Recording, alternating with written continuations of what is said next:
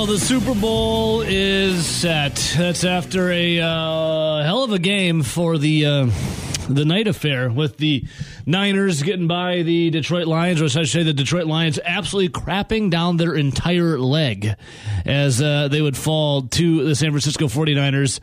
34-31. Then before that, you had Lamar Jackson really what looked like it was going to be a game for the ages, then kind of stalled out, and it was just the Chiefs being good, and Lamar, I don't know. I don't know, but the Ravens lose 17-10. We get the Kansas City Chiefs and the San Francisco 49ers in the Super Bowl. The controversy or the conspiracy theory surrounding the Super Bowl logo, I guess now is for naught. Rowdy, good morning, though. Yeah, the NFL logo conspiracy over. Obviously, we were looking for if that was going to be true. Yeah. The Baltimore Ravens and then the San Francisco 49ers. So that is unfortunately done. It's done. But now we have a brand new NFL conspiracy, and that's the NFL and Taylor Swift. Because now that is blowing up, and everyone's like, man, how could I be so dumb to not see how Taylor Swift, Travis Kelce, the NFL wanted this for forever. Well, it's funny you say that, Rowdy, because immediately this morning I saw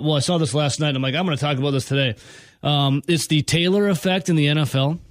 Now, Taylor Swift wasn't on the broadcast much last night. I think for about a 4-hour broadcast, she was maybe 24 seconds, I think, total at the end when you saw Travis Kelce down there. She obviously was panning on her. But, Rowdy, check this out. The Taylor effect, since September, when the two knuckleheads started dating, since September. Did it say that in that article? I have it. Not knuckleheads, I added that. $331.5 million. $331.5 million. That is how much Taylor Swift has generated in equivalent brand value for the NFL and the Kansas City Chiefs. Almost $400 million already. $331.5 million. And you telling me that Taylor Swift and the NFL doesn't want her there for the Super Bowl, getting them all kinds of moolah. So, I mean, there's the logo for the conspiracy theory is like a fun one. This Taylor Swift one, I actually believe. Like, I'm more inclined to believe that conspiracy theory of Taylor Swift. There's definitely the logo a lot more one. money behind it. Yeah, and then like Travis Kelce and Mr. Pfizer, the big pharma guy. The logo was probably created by some, graphic design company for millions of dollars. Yeah. Even though any one of us could have came up with something very similar for easily nothing. Mm-hmm. But that really doesn't have any driving money behind it. Nope. Obviously, Taylor Swift and the eyes and everything. But did you see Patrick Mahomes' dad? What about him? So, obviously, the week before, he was in the box next to Jason Kelce, next to Taylor Swift, and next to all those people. And he just looked annoyed as hell. Yes. Oh, yes. And, they asked him in an interview if he hopes that he could be in the suite next to like Brittany Mahomes, obviously Patrick Mahomes' wife, Taylor Swift, Jason Kelce, and they kind of ran down the list of some of the celebrities. And they asked him if he hoped that some of them would be there, and his quote was, "I hope not." and then you had the pictures of him looking so annoyed in those booths. Well, there was some social media out there on Twitter with pictures of him still in the parking lot, tailgating with fans, drinking beer, like right up until game time. And like all the tweets were Patrick Mahomes Sr. wants to take as long as possible to get up to that suite. Yes. Well, he had some more comments earlier in the season about it too. But yeah, so the conspiracy theory is dead for the logo, but on the Taylor Swift and the Travis Kelce thing, that is a conspiracy theory I could totally get behind. With the money that Taylor Swift generates, Travis Kelce in the pocket of Big Pharma, and then also with an election looming, Rowdy, too. All of that, totally, I could get down with. Or how about this? The Detroit Lions were up 17 points and totally crapped down their leg in the second half. And Dan Campbell, a guy who went from talking about choking people out and biting kneecaps and kicking your ass, opted to not take points. And just kind of becomes conservative. And then the Lions did what the Lions do best, and that's lose. Yeah. maybe that's more the reality than Dan the conspiracy Campbell theory. obviously was a guy that, and we even saw this in the last week of the regular season, he was all about being aggressive and finishing and not quitting. Then all of a sudden in that second half, after being up 24-7, they did exactly what Dan Campbell hadn't done all season. Yeah. And that was get conservative. They quit throwing the football. Because, I mean, the Lions, Jared Goff, and I know everyone was making comments on this online. Man, a lot of balls that Jared Goff throw are ducks. Yeah, but they were a lot of wide open wide receivers that were going for big time chunk plays. Mm-hmm. They just quit being aggressive in the second half. They just stopped being them. And that is exactly what the Lions are. They're an aggressive team that punches you in the mouth. And man, San Francisco took their best shot, and then when they took their foot off the gas, here comes San Francisco. Yeah, maybe it's not the conspiracy. Maybe it's just that the Lions, like Rowdy just said, took the foot off the gas, man. The Niners mounted a fourth quarter comeback. San Francisco mounted the fourth quarter comeback. The fourth comeback ever from 17 points down. That's what I'm looking for, or more in a conference title game. Thanks to some big plays by Purdy and bad mistakes from the Lions. And my gosh, Detroit just couldn't do it. Couldn't get to that Super Bowl for the first time in franchise history. Niners are pretty good, though, Rowdy. They scored 17 points in an 8-minute span in the third quarter to tie it. And then they just never looked back after there, as it was over for the Lions. Sorry. Yeah, and I think overall, like you're talking about the conspiracy logo, you're talking about the Taylor Swift effect. With these four teams, I don't think the NFL could have really went wrong. No. I mean, obviously with Kansas City, you have the Swift, the Kelsey, Mahomes, Andy Reid. Like, it's a team that's been there, done that. They've been around a ton. They're the darlings. Yeah, they're like the new Patriots. Yep. Baltimore, you would have had Harbaugh thrown back in there. Obviously, they would have connected that to Jim Harbaugh, who had just become the head coach of the LA Chargers. Truz. Yeah, you obviously would have had Lamar Jackson, and we know that some of the publications out there would have loved to have gotten Lamar Jackson out there in front of everybody. The Lions, hello, they haven't won anything since the 50s. You get Eminem there too. Hell. And then San Francisco is the one that, everybody thought was going to be one of the better teams in the NFL from day one, start of the season. But now looking at the final matchup, I mean, this is a rematch from the 2020 Super Bowl. The 2019-2020 season, we have Kansas City Chiefs and Patrick Mahomes and Andy Reid taking on Kyle Shanahan and the San Francisco 49ers. Just a different cat at quarterback. It's not Jimmy Garoppolo this time. It's Brock Purdy. It's Brock Purdy. People don't like Brock Purdy, Rowdy. People really want to crap on Brock Purdy. Usually people like a success story, a guy going from Mr. Irrelevant to now, I mean, hell, he's getting MVP votes earlier this season. Now he's in the Super Bowl. Your take on Brock Purdy, are you a detractor, Rowdy, or are you just I'm pro Brock Purdy. I think it's a nice story. I don't know why people want to hate on Brock Purdy. I don't get the hate. Yeah, I mean, is he the best quarterback in the NFL? No. Is it a cool story? Is he a top 5 quarterback in the NFL? No. Is he top 10 quarterback in the NFL? Probably not. But here's the thing. He's definitely top half. Yeah. He's definitely a middle of the road or better quarterback. And yeah, he's got a ton of weapons around him, but he makes all the plays he has to make. He's not Tom Brady. He's not Peyton Manning. He's not Aaron Rodgers. He's not Patrick Mahomes. But he's pretty good, and he's got a good team around him. Pretty good, and he makes pretty decent decisions. Yeah, I don't get the hate. The dude was Mr. Irrelevant. Shows you a guy from Iowa State gets drafted with the last pick, works his tail off. Now a couple things go his way with injuries and Jimmy Garoppolo, yada yada yada. But to make it to a Super Bowl when his team's been knocking, I think it's a really nice, fun story. Is it because he's like a non-flashy, like a white kid? Is that why people don't want to like him? Like I don't understand the detractors of Brock Purdy. Like what a cool story! It's like a testament to working your ass off and getting to a nice little spot in the NFL. The thing is, like everyone was criticizing his play in the playoffs. He won both games. He came back and won both games. He beat the Packers and he beat the Lions. So he might not have had his very best games, but he found ways at the end when it mattered most to come up big and to win. Yeah. Now, if they go out there and he throws 5 picks and they get crushed by Kansas City, so be it. But I don't think that roster will allow it. Yeah, that's a good team in San Francisco. Mm-hmm. They opened as favorites in the Super Bowl game. What is Brock Purdy now the youngest quarterback? Was the youngest quarterback in Niners history to advance to the Super Bowl? That's pretty cool for him. Like, we talk about the Detroit Lions losing that game and taking their foot off the gas in the first half. How about the Baltimore Ravens just looking like crap? They had every opportunity to shoot themselves in the foot, and they did just that. Every time that they wanted to do something and had some momentum, they would shoot themselves in the foot with a self-inflicted, injury, Rowdy. Yeah, when Flowers fumbled on about the foot line and L'Jarius Sneed came through and punched it out, what a play. After Zay Flowers was chirping him and standing over him and got called for taunting, and then he cut his finger punching it on the bench. You had a couple other, there was another, I think, two personal fouls, some roughing the passer calls on Patrick Mahomes that were tough, and then there's, I think, another taunting. The Baltimore Ravens just couldn't help themselves. Rowdy. I liked what the Baltimore Ravens' attitude was. Is like, we're gonna let Patrick Mahomes know we're here. We're gonna make him feel us. Yeah.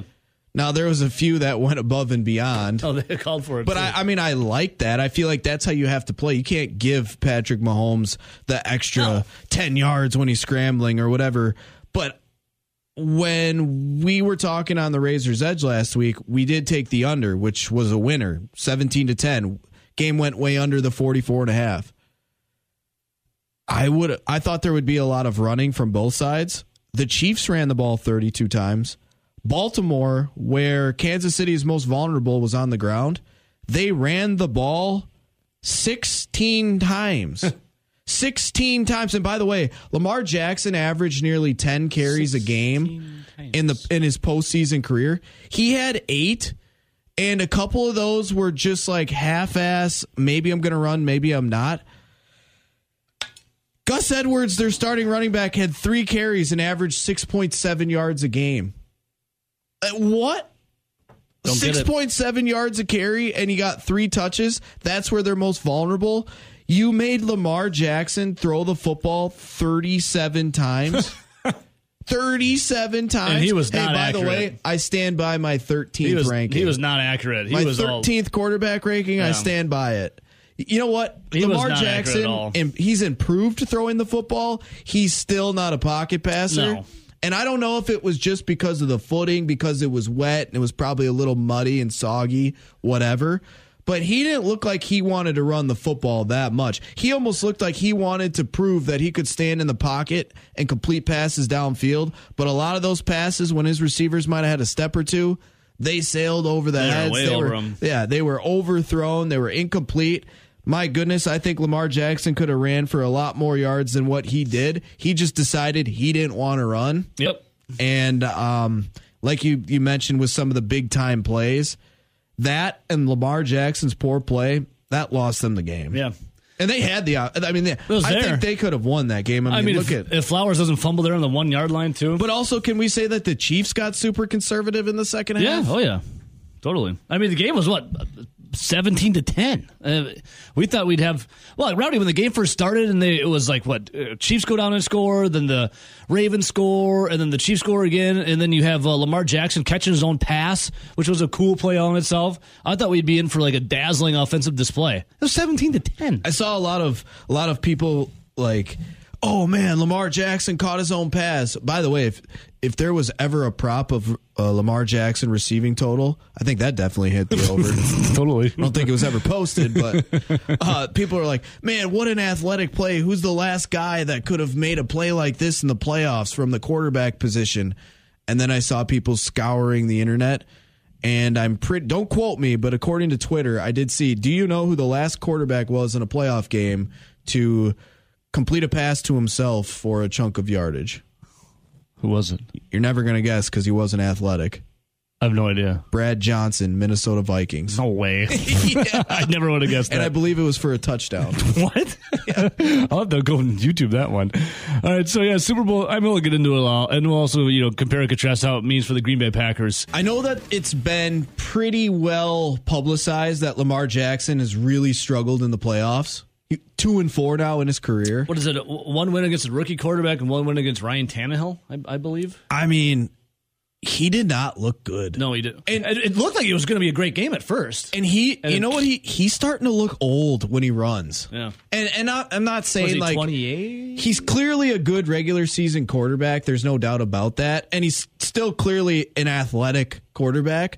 But the whole thing was, how long could he stay at that level? Like, one, you were taking a shot because you had to build an offense around a run first quarterback, because that's really what he was at Louisville. But he did have a strong arm. He wasn't accurate with his throwing ability, but I'll give him credit. He has improved greatly since his rookie year throwing the football. He's still his improvements don't put him anywhere near those top elite passers. And when he's getting older and older, that was the reason why I think Baltimore was hesitant to give him a big time contract extension, because how much longer can he run and stay that athletic as the miles get more and more on those tires? Because the last 2 years, he's gotten better as a passer, but he's only ran for like 800 yards and we added a game. When he won the MVP, was it 21?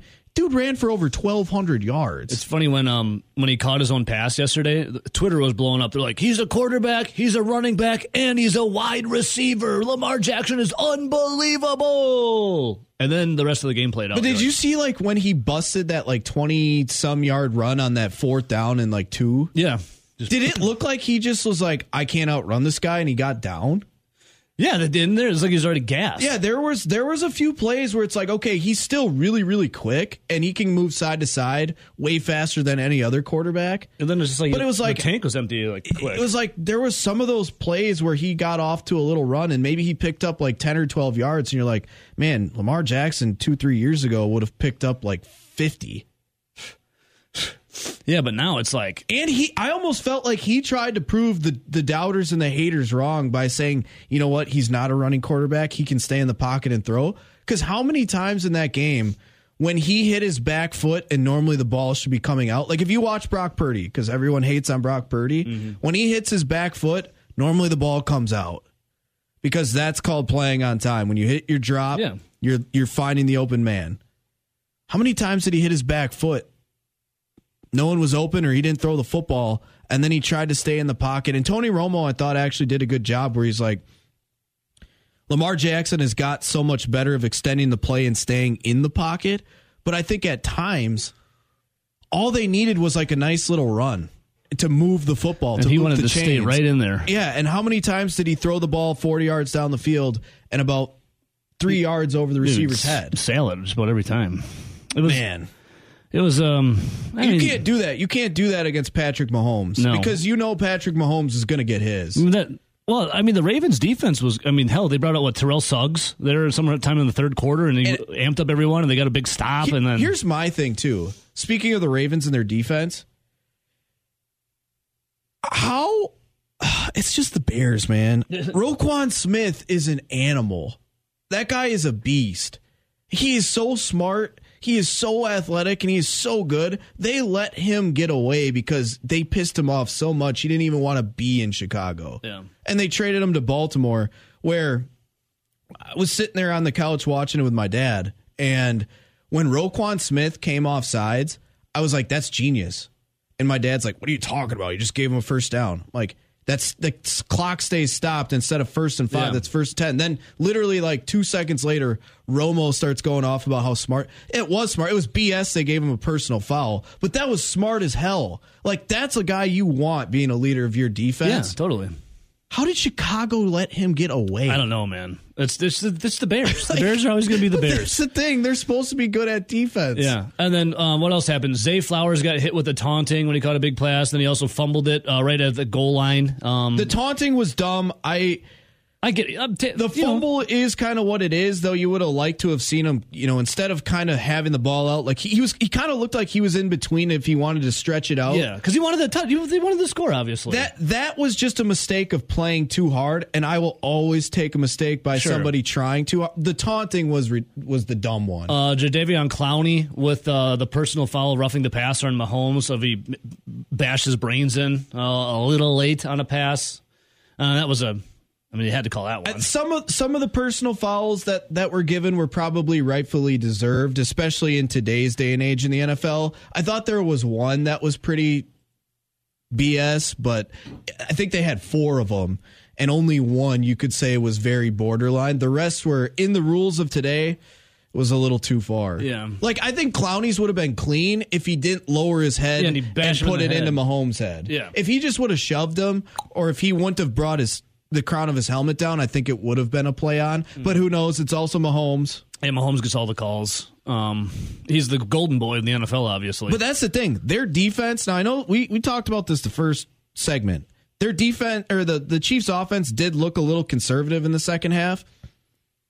But that defense held Mahomes to 17 points, and you didn't win. Yep. That's tough. I mean, the offense really sputtered. I like how Odell Beckham Jr. all of a sudden became featured at the end of that game there, and he had 1 catch, I think. I don't even know what Odell even did. Did he even have a catch? I don't even remember. I got to look at the box score. They tried bombing one out to him, but Odell was just trying to, complain for a flag.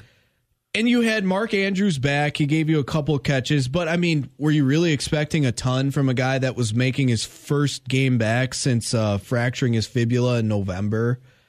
Oh, no. Zay Flowers, he was their best wide receiver. Yeah, he was their offense. And I still don't understand why they didn't run the football. The weakest point of the Chiefs' defense was against the run. I don't get it. Gus Edwards had 3 carries. Lamar Jackson in critical game time really only had about 6 times where he, took the ball down and ran it. That's 9 carries between those top 2 running backs on their team. Yeah, I think Justice Hill might have had a couple carries. He had 3 carries. He had 3 touches for 3 yards. They had 81 rushing yards, and Lamar accounted for 54 of those. Yeah, what? And mind you, the Green Bay Packers. And it wasn't like it was good weather. They beat that Chiefs team. No, yeah, it wasn't. Yeah. They beat the Lions, too. Yeah, and they beat the Lions. And they took San Francisco to the brink. Packers, man. Packers could have been there. Gosh, they could have been there. And then... I still do think probably the most complete roster when you look at it, with skilled positions when healthy, defense. You would think the 2 teams that I would have guessed would have been Baltimore and the 49ers. Yeah. Lamar just laid an egg. Yep. Patrick Mahomes is Patrick Mahomes. Oh, by the way, he's now tied for 3rd with like the Terry Bradshaws of the world and those type of and Peyton Manning with 14 playoff wins.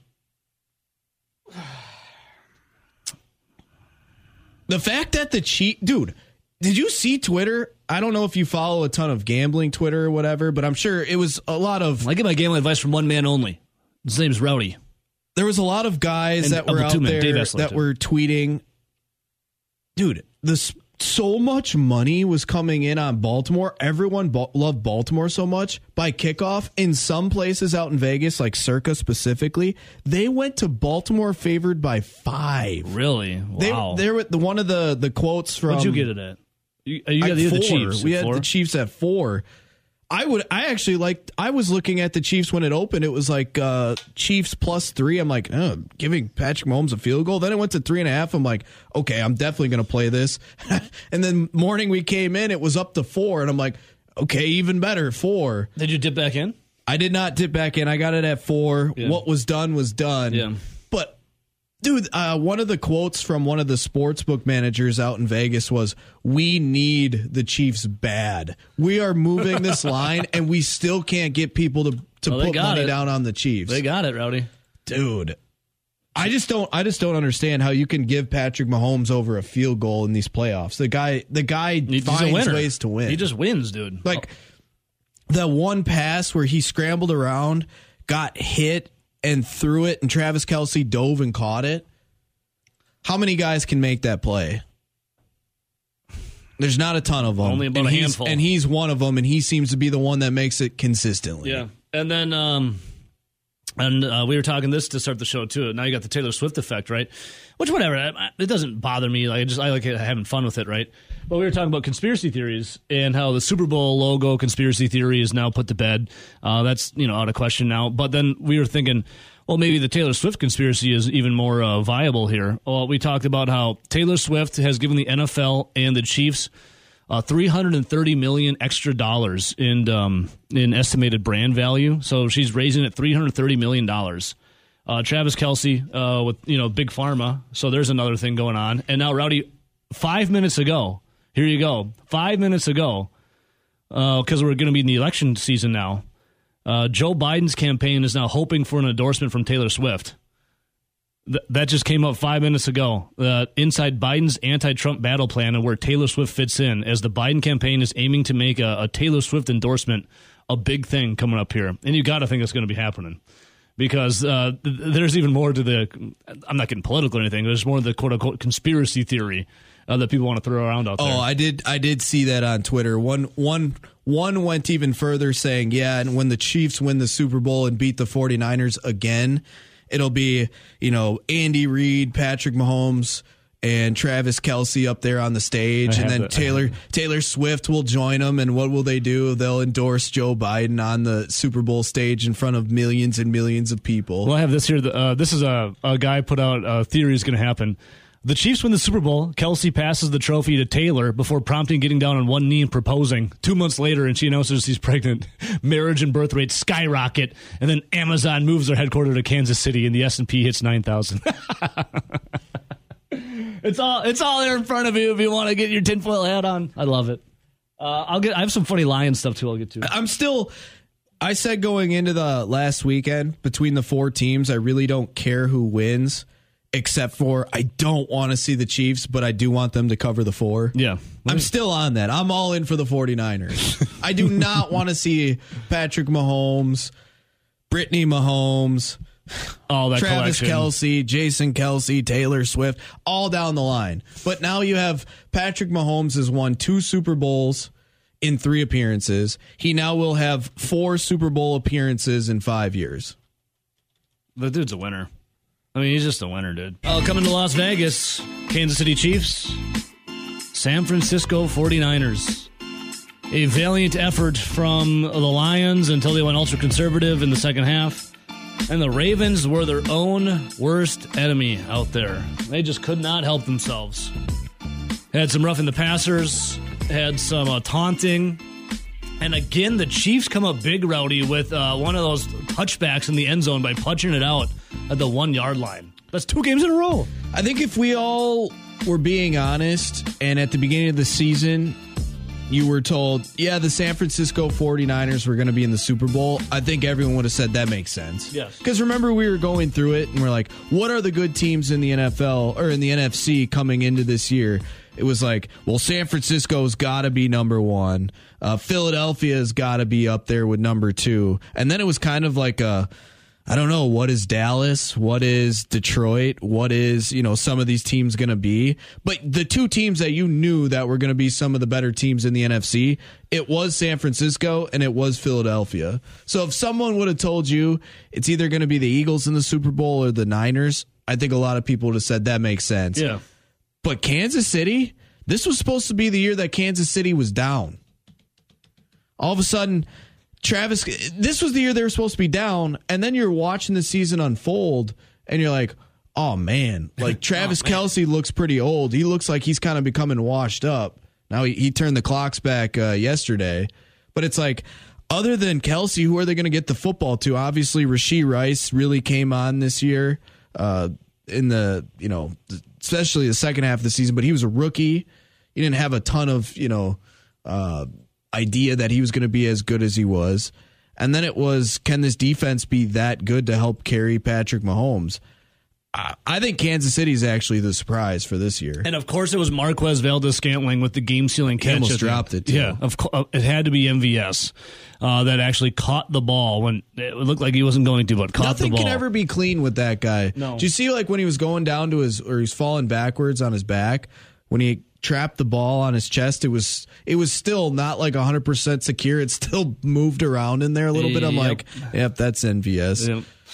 Yep. Lions, man, what a disappointment, though. They really took the foot off. But, Rowdy, going with this, I can't believe, actually I can, but this is your first basketball pick, college or NBA, and it's fading the Bucks, as the Bucks are 4-point dogs. 4-point dogs. Doc Rivers was introduced as a new head coach yesterday. By the way, Joe Prunty always has a above 500 record as Milwaukee Bucks head coach. Undefeated. They lost Friday to the Cavs, but he was 2-1. And I do believe with the Hawks last year, he was 2-0. And his last go down with the Bucks, he had a way above 500 record. I don't remember off the top of my head. 21-16. Yeah, there you go. Thank you, Rowdy. Joe Prunty, the apprentice, thank you for your service. You are the man. But now they turn it to Doc Rivers, Rowdy. Just heard a little snippet of there in the top of the hour sports flash. We'll just get to it. Doc Rivers on his return to Milwaukee after, again, here's more Marquette talk for you. Playing at Marquette, he was an All-American in the early 80s. And then, learning from a lot of the legends, here is Doc Rivers. Well, hello, Milwaukee. It's great to be back. It took me a while. We'll say that. But for me, in short, personally for me, being back here is a dream. I think about Rick and Al and Hank. This is where I learned most of my basketball knowledge. I came from three geniuses. I really did. I mean, they taught me basketball. They taught me life. Rick taught me all the restaurants in every city. So it's just really cool, being in an arena, like coaching in the arena and your jerseys hanging above you. I can turn to the players and say, guys, I swear to God, I play basketball. Just look up. I swear that's me. Like they threw the restaurants in there, too. I'm sure a lot of them have changed since you were around last, Doc, in Milwaukee. But Rowdy talks now. How good is the Bucks roster as he takes over as head coach? Listen, I don't know yet. I just know who they are as far as, you see the talent. Obviously, I've coached against the talent. So, looking from afar, you think we got to connect this. We know they all can play, but we got to figure out the best way for them all to play together and all to be great in what they do. I mean, clearly it's a talented team. I mean, look at what the Bucks and Giannis have done since that Raptors series in 18-19 all the way to current day. I mean, it includes a championship and being a competitive, final Eastern Conference semifinals team like every year since then. Yeah. Like they're one of the four best team in the East essentially since 2018-19. Yeah. Like you got Giannis, you got Damian Lillard, you got the remnants of what won a championship.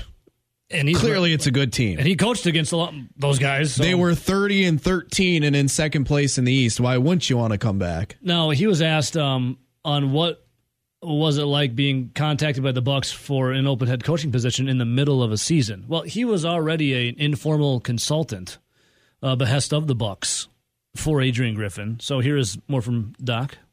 Yeah, and for me, it was just a strange day because I was flying to Dallas. I was going to do the ESPN game on that Wednesday, and I flew up early because I wanted to, spend time with my daughter. Who lives there, and Seth, my son-in-law, plays for the Mavs. And I'm terrible with my phone. You'll find that out. I have my phone off, and I walk in my daughter's house, and she's asking me about the news. I'm thinking that some political news has happened, and then she told me, and then I turned my phone on to a lot of messages. Urgent messages that I hadn't answered. So it was a strange day. How about that? By the way, when Adrian Griffin was hired, he was talking to, I can't remember if it was Edens or Lasry. Which one sold again, Rowdy, to the Haslam Group? Was it Lasry sold? So he's talking to Edens, I think. And Edens showed Adrian Griffin a tweet from Adrian Wojnarowski saying, hey, if Woj says it's true, it is. You're the new head coach of the Milwaukee Bucks. So he found that out through his phone from a Woj bomb. And now Doc Rivers found out the news by his daughter, who was on social media. That's funny, with the cell phones of those old guys. And then here's more from Doc. How hard is it to take over an NBA team mid-season? Listen, I've never done this. I wouldn't wish this on anyone. I can tell you that just from the day and a half. But it's going to be a challenge. It's a challenge that I'm running towards.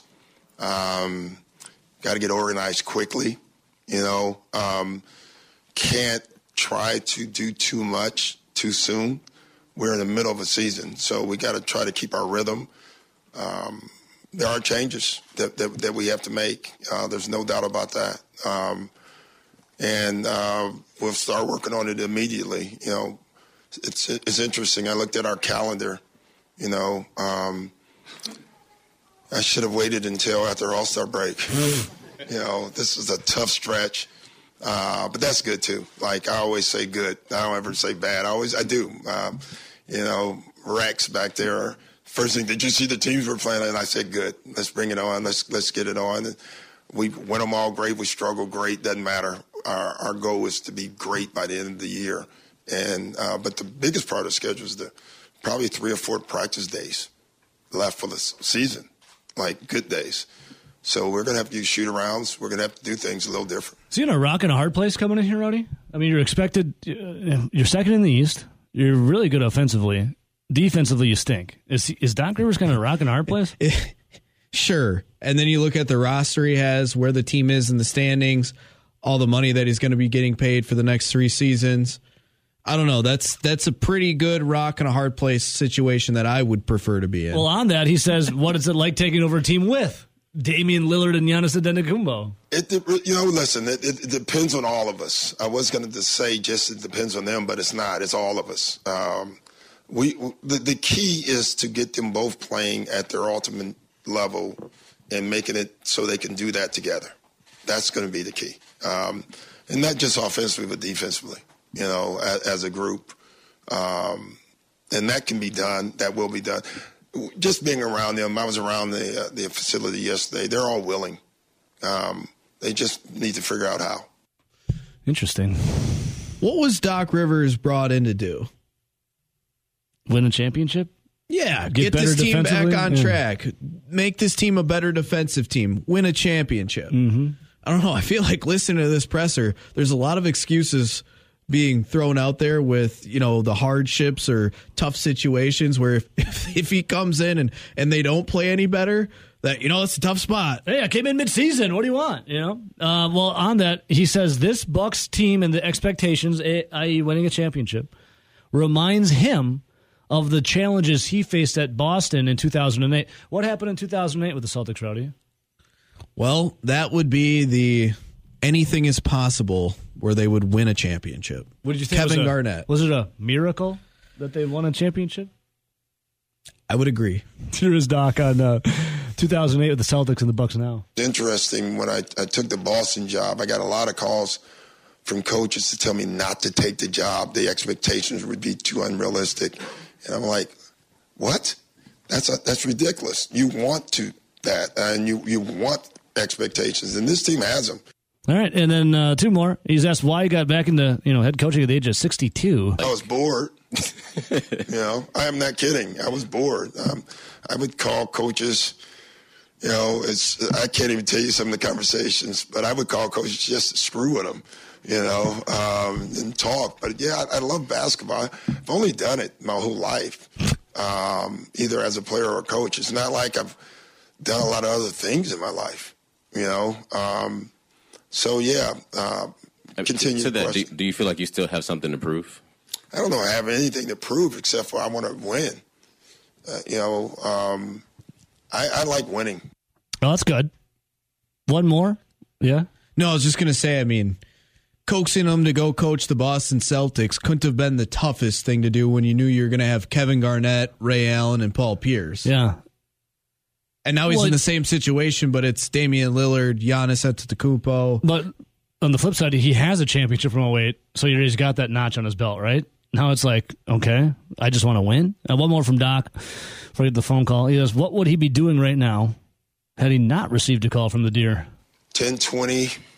I would probably be on the 3rd hole at Riviera or Bel Air, and it was good. But I'm a coach. I love coaching. I will say I wasn't going to coach, though, ever, unless I wasn't just going to take a job. I have been contacted several times this season, and I wouldn't even take the call. So I was dead serious that if the right opportunity opened, I would listen. If not, I was fine. And I love coaching. So TV was amazing. Listen, I got to work with Mike Breen indoors, and Mike is not only one of the best to ever do it. He's also one of my best friends for 20 years. So that was a dream as well. AKA, he'd be golfing in high society LA. Because I don't think I need to explain Bel Air, but the Riviera, that's Tigers. That's Tigers tournament. So he gets a phone call when his phone's on, like, "Hey Doc, we got a coaching position open here. You get Giannis and Damian, and how about $40 million?" Doesn't it just feel like that this was horse plan B? Yeah. Oh, yeah. Like, we're bringing in Adrian Griffin, first-time head coach. We're taking a swing at it. But on standby, I make Doc Rivers my consultant. Because what did he just say right there? He goes, there were multiple times that basketball organizations called me and were wondering what I wanted to do. And I said, no, I'm not interested. Only if the right situation popped up. Be a consultant. If this guy fails in his first year, you're up. And you'll get a bag. You'll get money. It'll be multiple years. We have Damian Lillard and Giannis. Yeah. We have a lot of other players like We're in Chris our window. Middleton and Brook Lopez. Like, it almost feels like this was like a secondary backup plan. It's coming together too well for it not to be planned and all of a sudden just pull a trigger. It's not like you can't go golfing after June either, you know, if the Bucks make a championship run. Because that's going to be in June. Then go back to the Riviera, Rowdy, or Bel Air. Obviously, the Super Bowl is set. Niners and Chiefs. Dan Campbell, Lions head coach, had said it'll be twice as hard to get back to this point next year. This may have been our only shot, says Dan Campbell after the loss in the NFC Championship game. Well, you know, when you don't got a generational quarterback like the Packers did in one Aaron Rodgers, I would tend to agree with him, because what was the knock, or what was the thing every year for the Packers? Not a knock, but every year for the Packers. As long as you have Aaron Rodgers, you have a shot at a Super Bowl. Well, Rowdy, as long as you have Jared Goff, do the Lions still have a shot at a Super Bowl? I wouldn't. Maybe it would be harder, but at the same time, this is still a really young roster. You have to think about Dan Campbell's only been there for 3 years. First season, 3-13-1, and they mentioned on the broadcast how they started that season 0-10. Yeah. Last season, they went 9-8. They started that year 1-6. Stopped the Packers from going to the playoffs last year. And now look at where they are this year. This is still a really young team that still has another draft this year. Now, are they going to lose pieces? Yes, it's the NFL. Everyone's losing somebody here and there. I wouldn't say that all of a sudden their window is closed, but it's not closed. But once you're there, you're so close. It is hard to get back there. Unless you have, like you said, a generational type quarterback that always seems to be in the mix. Yep, and we know that as Packer fans. Lions, welcome to heartbreak. You know, they're not doomed, but I think it's safe to say that the Packers, who are rebuilding, the Bears, who are rebuilding, and the Vikings, who might shortly be rebuilding, at least the Packers feel like, especially in the last half of the season, are starting to chomp at their heels here. Now, Roddy, speaking of Super Bowls, obviously ours this year's set, but next year's Super Bowl odds are out. Where are some of the teams falling here, especially like the Packers? These came out last night, and it's for the 2025 Super Bowl. The favorite, San Francisco 49ers. Mm-hmm. The team that they'll be playing, the Kansas City Chiefs, they come in third. Team between them, Baltimore Ravens. Really? Now, when you look down, here is your top 10. Niners, Ravens, Chiefs, Bills. I don't like that one. I think the Bills are falling apart. I think this was their last year. Cowboys. The boys. Bengals. Obviously, they're anticipating healthy Joe Burrow with the end of the likes of T. Higgins and Jamar Chase together, because they're coming to the ends of their contracts. Detroit Lions. Philadelphia Eagles, Miami Dolphins, and then you have these two teams tied. The Packers and the Texans, 25-1. So the Packers have 25-1 odds of getting to the Super Bowl next year. If I remember correctly, after they had traded Aaron Rodgers, I want to say the Green Bay Packers odds to win the Super Bowl last year was 45-1. And now they're 25. And now they're 25-1. And if you look at the NFC, they're only behind San Francisco, Dallas, Detroit, and Philadelphia. Okay. Which Philadelphia feels like this is kind of a make or break year for Nick Sirianni. I think they're kind of right? like faltering. They're like falling apart. Like a he's little bit. firing the DC, he's firing the OC. They're bringing in 2 new guys, just like they had to bring in a new OC and a new DC last year because remember, the OC got hired by the Colts, Steichen, to be their head coach. The DC and Gannon was hired by the Arizona Cardinals to be their head coach. And now the Eagles have Kellen Moore. Yep, as their OC and Vic Fangio as their DC. So they had to completely swap out OC and DC. And doesn't it feel like though Nick Sirianni and Jalen Hurts are teetering? Yes. Well, that's everyone loved Jalen Hurts last year, and now look at it. I think you saw the same meme. It was Sirianni talking to their fired OC and DC, saying like it's the Bane from was it Dark Knight Rises, where it's like, and it's Bane saying, they expect one of us in the wreckage, brother. And it ain't going to be Sirianni. He's like, I got to go get some other guys here. So I almost would feel like if I had to take a flyer on a Super Bowl winner next year, I would like the Packers over the Eagles. Hell yeah. The Eagles feel like I said, it's kind of the tipping point for them. What are they going to be this year where the Packers are still on that upswing? You look at the other teams in the NFC ahead of them, the Lions, who we had just talked about. Do I think their window's over? No. But clearly, we saw the Packers go into their place on Thanksgiving and beat them, especially after taking the absolute drubbing that was in Lambeau at the end of September. It feels like Green Bay is on their heels. Then there's the Cowboys. Mike McCarthy's back, baby. Do you believe in the Cowboys and Dak in the playoffs? Do you believe in Big Mike and Dak in the playoffs? I believe in them in the regular season. But come playoffs? No. And then it's just the 49ers. And obviously the 49ers are going to keep this window open as long as Brock Purdy is still on his rookie deal. Yep. And Brock Purdy's going to be a third-year quarterback next year, so you would think that they probably could keep this team pretty well together for 2 more seasons. Yeah. So there you go. Super Bowl odds out. And right behind them is the Rams, which I feel like they're kind of fading too. I know they got Nakua. I know they got Cooper Kupp, Kyron Williams, but Stafford's only getting older, and that defense is only getting older. So I don't know. I feel like Lions are what are their odds? Lions, they're about the 17-1, and Packers are 25-1. Let's Eagles are also 17-1. What are the Vikings at?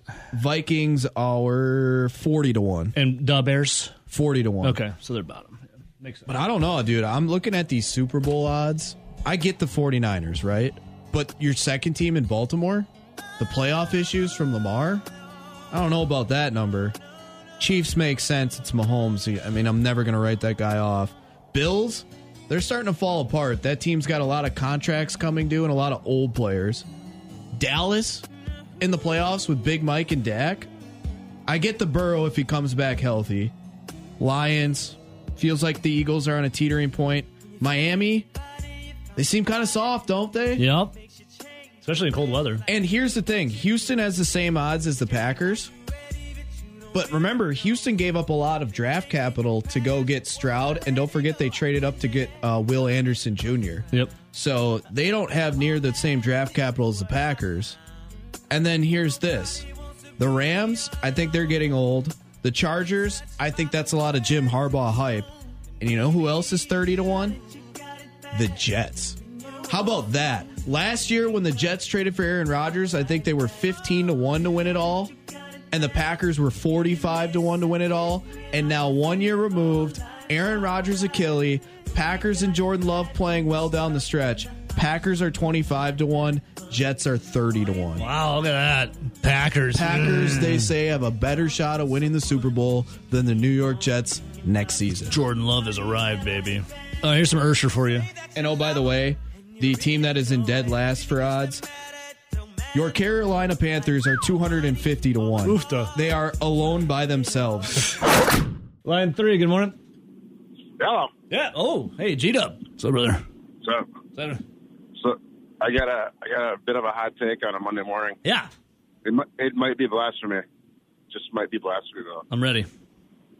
The 2024 men's basketball team for the Wisconsin Badgers beats the 2015 Wisconsin Badgers team. Oof.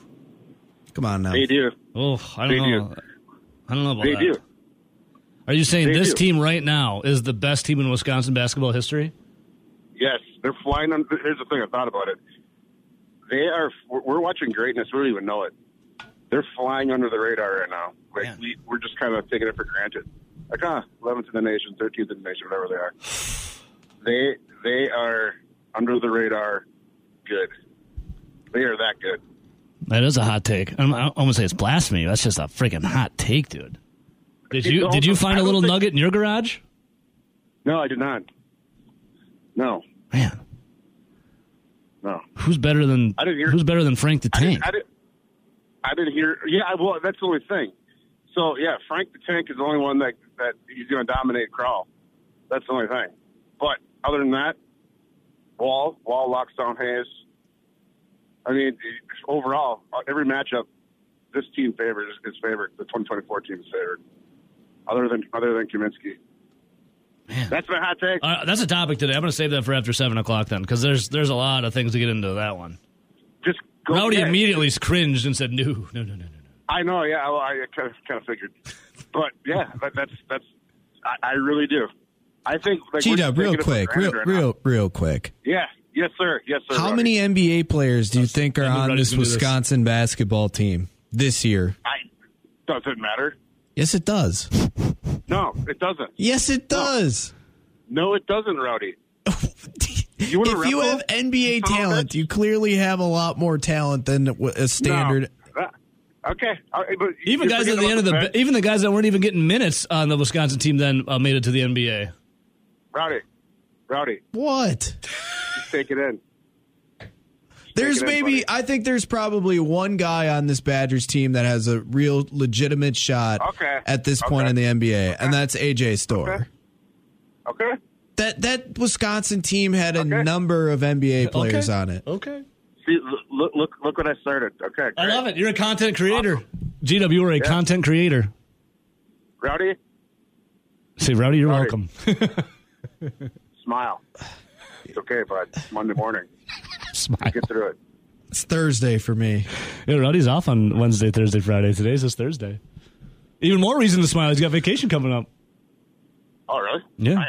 Yeah. Well, all right, G-Dub, we'll dive into that. That's a nice little topic. Hell yeah. You're a content machine. All right, bud. I think he bumped his head See you, G-Dub. We love you, in buddy. the garage. Yeah. He bumped his head. We'll see you guys. See you, bud. That's a take right there, if I ever heard one. Now, Wisconsin basketball is pretty damn good. Don't get us wrong. I mean, they just tuned up Izzo and Michigan State again. But, man, to say that they're better than the Final Four and championship team? All right, we'll get in. We'll dive into that. All right, caller, call in. Great listener of the show. Great friend. Can't wait for Gregapalooza, too. G-Dub, he called in. He said, I had something that might be blasphemous, but I'm going to say it anyways. He's a content king. I mean, is it really blasphemy? He said this Wisconsin Badgers team, basketball, would beat the 2014-15 team. Yes, the one that took down Kentucky and went to the championship against Duke, where Justice Winslow touched it. He did. He says, listen, I get it. People are going to be mad and bash the take, but sit back and think about this year's teams, boys. This year's team, in all capital letters.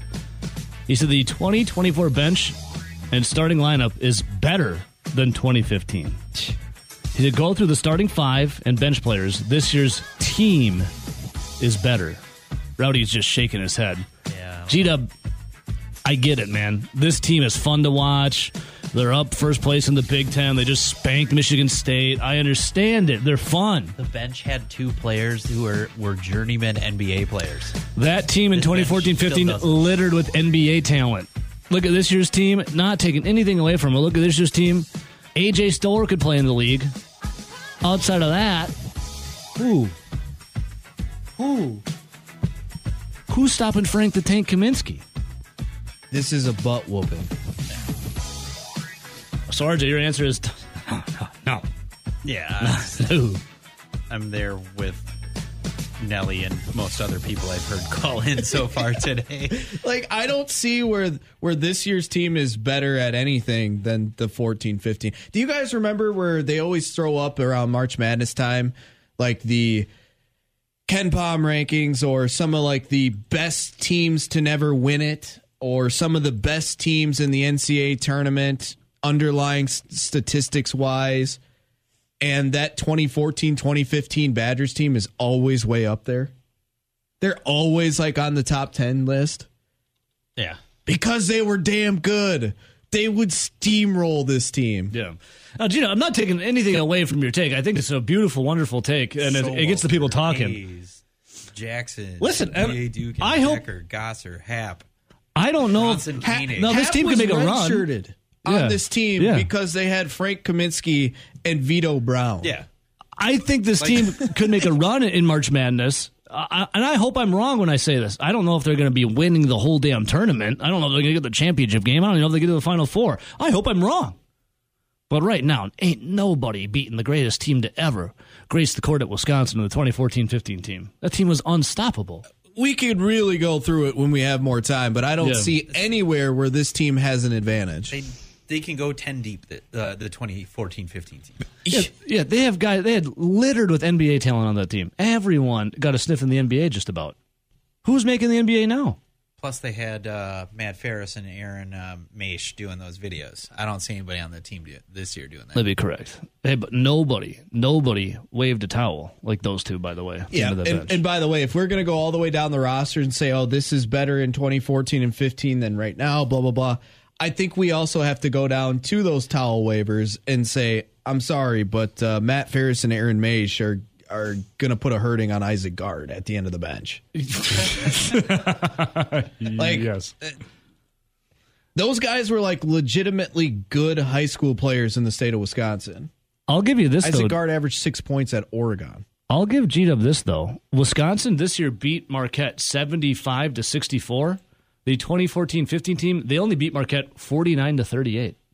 So we got it better on Marquette this year. 49-38. What a score that was, 49-30. Then they went and waxed the hell out of Milwaukee after that, 93-54. I mean, And now they don't even play Milwaukee anymore, though. sad, really, I know. And here's the other thing, though.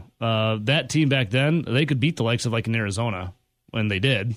They beat them 2 years in a row. Yeah, this team didn't beat And Kentucky. Arizona. And North Carolina. Yeah. Right? Yep. Kentucky, Arizona, North Carolina, Oregon. Oregon. And that was when Oregon had some good teams. Right. And the first game they beat up on Coastal Carolina. So, G-Dub, I love the passion. I don't think anyone sees it. Sure how many people are going to agree with you on that. But at the end of the season, if they do hoist the trophy and win it all, G-Dub, you can have your time in the sun and say, I told you guys so. Let's also think about the expectations. 2014-15, the expectations was win a national championship. They had the pressure of needing to go back to a Final Four after just making it. Yeah. We're just hoping that this team makes it out of the first weekend. Yes. Which they could. It looks like they could. They're good. But that's quite a bit different. It is. Line one, good morning. Hello. What's up, boys? Kyle. Hey, Kyle, what's up, man? You know, I can almost get on board with this hot take. I mean, I've been thinking, you know, if this current team had a legitimate big man, you know, like a Frank the Tank, yeah, we totally could go toe-to-toe with that team. But, you know, Crowell's good, but he still gets pushed around too much, man. He still needs to hit the weight room. I mean, for being as tall as he is, you know, and we'll find out a lot of big stuff here, you know, coming up on Sunday when we play Purdue. That's going to be a hell of a game. Yes, sir. Yes, sir. That'll be 100% telling on how the rest of the season goes, if you ask me. Yeah. G-Dub, I didn't say they would win a natty. I said they'd beat the 2015 team. It's not. Yeah. They could go toe-to-toe with them, but, yeah, I think Frank the Tank kind of gets the edge over Crowell for sure. Well, yeah, no doubt about it. But, hey, not taking anything away from this team. They're very fun. They're very exciting to watch. They just smoked Michigan State on Friday. That was awesome. Oh, yeah. And like G-Dub said, man, they're flying under the radar, and they are, you know, but they are starting to get a little bit of recognition. I heard they moved up to sixth in the nation. Did you hear? I did not. I have to see if the new AP's out. I got to go look. Yeah, someone told me that this morning. I hope that's not true because anytime they seem to move into the top 10, that's when. Yeah, it's not. It's not out yet. So it must have been like a preliminary thing he saw. Yeah, because they're about 13th right now, so that'd be a big jump. Yeah.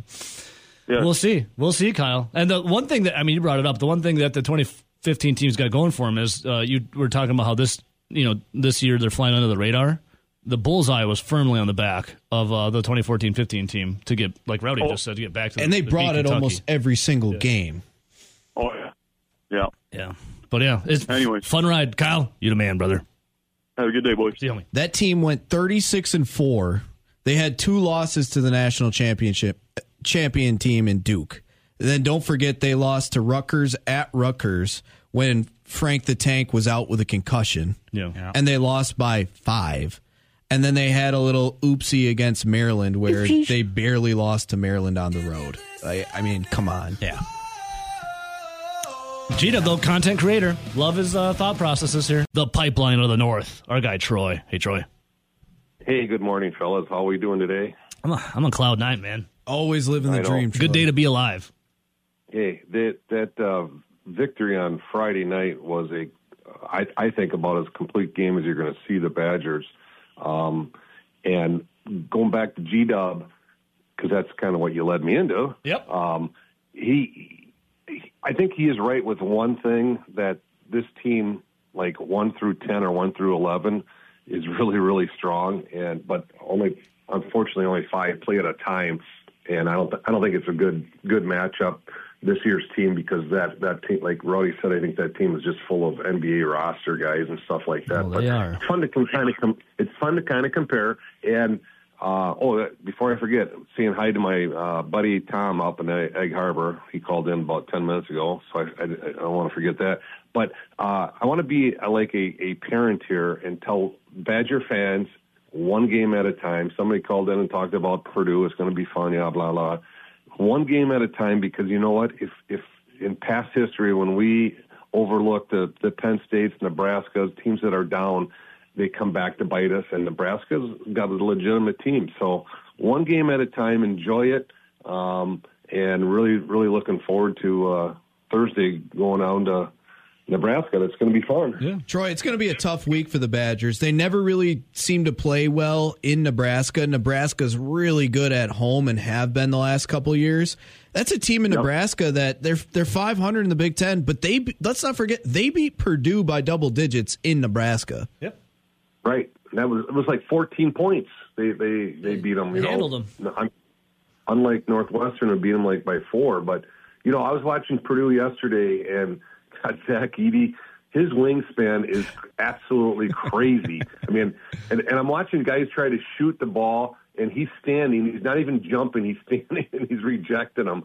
But his wingspan, like, he can't get every rebound, but he was just trying to slap them out, and that's going to create problems. But here I go. I'm catching myself talking about the Purdue Boilermakers, and we should be concentrating on Nebraska, because Edey's wingspan is 7'10" and a half. Oh God, it's something else. So, and he's only 7'4". Yeah, he's like. Did you see they got a recruit coming in next year who's 7'3". Purdue just loves those guys that are like freaks of nature. They're like knuckles drag on the court. If you're 7'2" or taller, I almost guarantee you have an offer from Purdue. Yeah, right.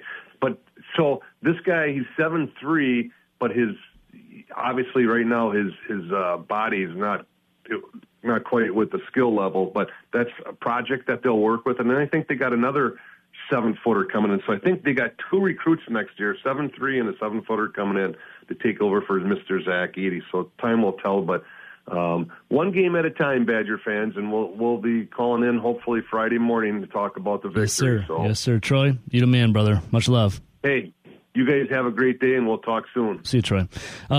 G-Dub, people wondering if you grew up in a house that had asbestos. Also wondering if you had lead paint, maybe you ate paint chips, or if are you drinking from a Stanley Cup that has been exposed, broken with lead. They're wondering if maybe that's why your take is the way it is. I don't know. Rowdy, G-Dub also said, well, if Nelson's going to go down the rosters, make sure he looks at the bench, too, for this year in 2014-15. Oh, Rowdy did. Rowdy said, and I quote, I'm about to dissect this thing. I do not think that this year's current Wisconsin Badger team has any advantage over 14 and 15. If anything, I think this is a drubbing, an ass kicking. This I would take if you gave me a line of Wisconsin 14-15 minus 19.5. I'd take it. And they got second. They were the runner-ups of the national championship. They had 4 losses that year, guys. They took down Kentucky. Lost to Duke twice. Yep. I think we all would agree that they got screwed in the national championship game. But they lose by 10, I think, at the Kohl Center earlier in the season. They never play well at Rutgers, and Frank Kaminsky was out with a concussion. They lost by 5. Their only other loss was on the road at Maryland, who always is a solid team. They lost by 6. That's it. Yep. And they were the team with the target on their back. They were the team that was expected to go back to the Final Four after making it. Like they exceeded all expectations and went farther than I think most Badger fans would have been happy just to see them make the Final Four. No, they beat the undefeated 38-0 Kentucky team. Then they had to play Duke. I almost think that if that was in reverse order, Duke in the semifinals in the Final Four, and then Kentucky, I think they would have won it all because they should have won it all regardless. Yes. But I think if you get Duke where it's the grudge match of a loss early on your home court and you get that win and then you really start to bring the momentum and Kentucky's 39-0, I think they would have definitely won it all. But let's just get to the facts here. Frank Kaminsky, who's stopping him? Nobody. He was a National Player of the Year. Yep. NBA talent. Like, there's no doubt in my mind, if you go through these two rosters, that for a matter of fact, I guarantee there's no argument in this. 14 and 15 has the 2 best players on the court. Frank Kaminsky, no one's guarding him. Sam Decker is clearly the second best player on the court for either roster. Another NBA talent. Another NBA guy. And then I guess you could get into the fact that maybe AJ Storr could probably play in the league. Maybe he could be the 3rd best player. But there's no way he sneaks into the top 2. There's no way. And oh, by the way, AJ Storr can go get you a bucket. Love the guy. Bet a godsend for this Badger team. Sam Decker's guarding him. Sam Decker's bigger than him. Yep. I'm not saying that he's going to all of a sudden, skunk AJ Storr and AJ Storr is going to have no points. But come on. Sam Decker, NBA talent. AJ Storr could be in the NBA. Look at what Sam Decker did against Kentucky. Those guys are NBA guys. Yep. And then let's go on from there. I think it was Tom and Egg Harbor brought up a great point. Who's the defensive lockdown player right now for the Badgers? You could say Max Klesmit. You could say Chucky Hepburn. Whatever. Josh Gosser is better than both of them defensively. Even Zach Showalter is better than Klesmit. Yeah, coming off the bench. You could make the argument defensively was better than Hepburn. Mm-hmm. That's their defensive guy. So now you're telling me they got the 2 best players on both rosters? They have the 2 best defensive guards on both rosters? I'll go another forward with Nigel Hayes. He could play power forward. NBA talent. He could probably play stretch 3. Look at the best shooters. We have Rob Reichel crying how Connor Essegian should be playing more. We've seen Max Klesmit get hot for a couple weeks. I don't care about any of that. Bronson Koenig was the best spot-up 3-point shooter on any of these rosters. Yeah. Doesn't he have the record? He did until Dimitri Trice played a whole extra season because of COVID. Yes. But I digress. Bronson Koenig's the best shooter on these rosters. And then when you talk about that bench, just because we notably named some of those guys already, if you want to play Kaminsky, Decker, Hayes, Koenig, Gosser, that's like your 5. But I know Trayvon Jackson was a starter, but he was a senior that had experience starting in the Big Ten, hit some big shots for him. Mr. Big Shot. Are we saying John Blackwell is all of a sudden better than Trayvon Jackson? He's a true freshman. I like what I see from John Blackwell, don't get me wrong. Trayvon is that seasoned vet there at the end of coming off. And then let's be honest, Vito Brown. Shades of Brown, great singer too. Again, could come in. He technically would be like your 3rd big man. Dude, are we serious right now? The 3rd big man on this team is Carter Gilmore. I think that Vito Brown could play decently well against Crowell. Yes, yeah. And he's their number 1 big man. I don't see this. Like Tyler Wall. Have you brought up Douye Dukin yet?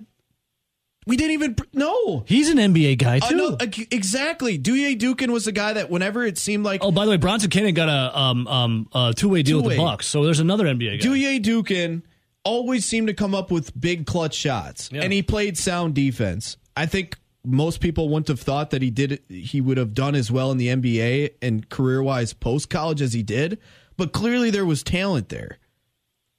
I just don't see it, dude. Like... Frank Kaminsky, NBA. Sam Decker, NBA. Nigel Hayes got a taste in the NBA. Douye Dukin got a taste in the NBA. Bronson Koenig, like you said, had a two-way contract in the NBA and the G League. I believe Gosser played in the G League and overseas. Zach Showalter could play overseas. Trayvon Jackson overseas. Vito Brown overseas. Yep. G-Dub, are you listening? He's listening. He says OMG. He's not agreeing. There's like 9-10 guys deep on this roster that are all solid NBA or European League players. G-Dub, call back in and give your I'm looking at this roster right now. Call back in, G-Dub. Crowell could probably play overseas. AJ Storr probably can play in the league. Tyler Wall could probably play overseas. Who else? Chucky Hepburn could probably play overseas. John Blackwell, it's early, but... Like Chucky Hepburn as a freshman, you thought when Chucky Hepburn was a freshman was scoring, I remember sitting there going, man, with Johnny Davis being a lottery pick or projected, first round NBA pick, Chucky Hepburn's a hell of a freshman. Let's see what he can do. Scoring's down. Yep. Yeah, maybe the defense is a little bit better. Maybe he's distributing the ball a little bit better. I still would have said as a freshman, Chucky Hepburn had a lot better of a chance to play in the NBA than Chucky Hepburn as a junior. And then, Rowdy, you gave this edge as well. This is the biggest edge. Here you go. Ready? Bo Ryan over Greg Gard. Hello. Hello.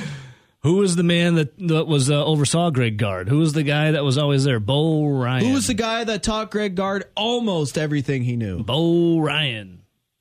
Who was the guy that no one ever questioned replacing? Bo Ryan. Who gets basically questioned whether he should be hired or fired every other game? Greg Gard. How many guys? Now, I know one of the big thing was Bo Ryan didn't recruit NBA talent. That was one of the knocks, right? He got the 2 and 3 stars and he turned them into 3, 4, and 5 stars. Well, Greg Gard's been getting a lot of 4 stars, but I don't see any progress. I don't see any. We were talking to NBA guys. You have Johnny Davis and Micah Potter, who he got out of the transfer portal from Ohio State. I'm trying to think if anyone else made it to the NBA post Bo Ryan into Greg Gard that were Greg Gard guys. Yeah, and we're going to count obviously Nigel Hayes as that's Bo Ryan. Yeah. Bronson Koenig 2-way as Bo Ryan. Mm-hmm. Obviously had Devin Harris in there, Alondo Tucker. Yep. Greg Steamsma was in the NBA. Yes, he was. I think Brian Butch might have been like an early version of a 2-way contract. Like those type of guys, a lot of European. Kirk Penny, hell, was just still playing professionally in Australia until like a couple years ago. I'm trying to think if there's any other NBA guys. All I can come up with is obviously Johnny Davis and then Micah Potter. I don't see as much development. That's my biggest knock on Gard. It's not his recruiting. His recruiting's better than Bo Ryan, but the players don't ever seem to get better. A case in point, Chucky Hepburn. Any other NBA guys? I don't think there is. What's Nate Reavers doing? Real estate or insurance? One or the other. Maybe both. Combo deal. Like we've always been searching for the next Frank Kaminsky. Once we saw Frank Kaminsky as a sophomore with goggles and a headband looking like a turd out there, and then he becomes the National Player of the Year. We've always been looking for that as Badger fans. We thought it might be Nate Reavers. Nope, that didn't work. Not at all. We thought that maybe it could be Steven Crowell. Come on, he's not Frank Kaminsky. Nope. This is an absolute drubbing by 20 points. They played 10 times, Rowdy. How many times did they win? 10. 11.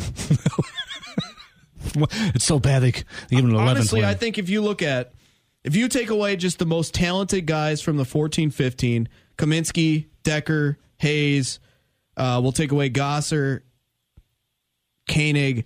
Dude, if you play with Dukin, Jackson, Showalter, Vito Brown, then it's probably a game. That's your backups. G-Dub, you He's like, I disagree. Call back in. How can you disagree with this? Our guy Krebs, Jordan, he says they're not better than the Final Four teams, but they have a good shot at making a run for a Final Four. This 23-24 team. Their underlying statistics in 14 and 15 had them as one of the top 10 best NCAA tournament basketball teams since 2000, and they didn't win. Yeah. And this is not taking anything away from this team this year. They beat Kentucky, who almost the entire roster was NBA picks. Yep. Name a team that Wisconsin has beaten this year that's all NBA picks. There's none. The best teams they've played, they've lost to. And I'm not like trying to shove it in their face. I mean, Tennessee's good. They're in the top 5. Arizona's good. They're in the top 10. Mm-hmm. But are those teams Kentucky that were 38-0? Are those teams do those teams have 10 NBA guys on each of them? Nope. I doubt it. Nope. Like, they're good teams. Do you think Tennessee or Arizona could beat Kentucky or play with Duke or even beat this Wisconsin team? No. Well, then I think you got to go look at the Arizona already beat Wisconsin by 25. Yeah, they knocked them down good. Then you got to look at the Big Ten in 2014-15 compared to the Big Ten now. I think you'd say the Big Ten was a better conference, top to bottom, 2014-15 than this go around. And you got Purdue and Wisconsin on top. Yeah, then there's a gap, and it's like Illinois and Northwestern. Then there's a gap with everyone else. Yeah, this isn't even close, G-Dub. G-Dub's loving it. He goes, hey, this could be blasphemy, but I'm going to say it. Content king, G-Dub. I think with the top 10 players from each roster, 14 and 15 absolutely destroy them. And even if you just played with guys 6 through 10 on the 14-15 roster versus all the players from this year's roster, then it's a game. I'd love to see it. It'll never happen, but yeah, the 2014-15 team is a juggernaut. Again, if this team this year makes it to the Sweet 16, we're talking about a pretty nice bounce back season from an NIT the year before. Yeah. Not Final Four to championship game. Hey, but if you miss it Friday, Wisconsin waxed Michigan State 81-66. Another good game for By Bucky. the way, Frank Kaminsky has his jersey retired at the Kohl Center. I was in attendance for that game. Yeah. I don't think anyone on this current roster is getting their jersey retired. I don't think so either, Rowdy. It's another one for 14 and 15. And this team's flying under the radar outside of Wisconsin. That team in 2014-15, they had that gigantic target on their back. Do you Everyone remember was coming when, for them. They played North Dakota, and Frank Kaminsky scored like 40 points, whatever it was. Yeah. And he had the little like Wilt Chamberlain piece of paper. Yeah. He's going for 40 on Crowell. Yes, he is. All right, thank you, G-Dub. Now we say they're saying that we need another wrestling match between you and G-Dub at Gregapalooza That'd 2. be about as one-sided as the 14 and 15 team versus this year's team. Well, you already beat him, Rowdy, last year. Twice. Convincingly, just like this game would be. All right, there you go, G-Dub. He says, disagree. Stop, Rowdy, stop. G-Dub, if they win it all this year, call back in and you can have your time in the sun.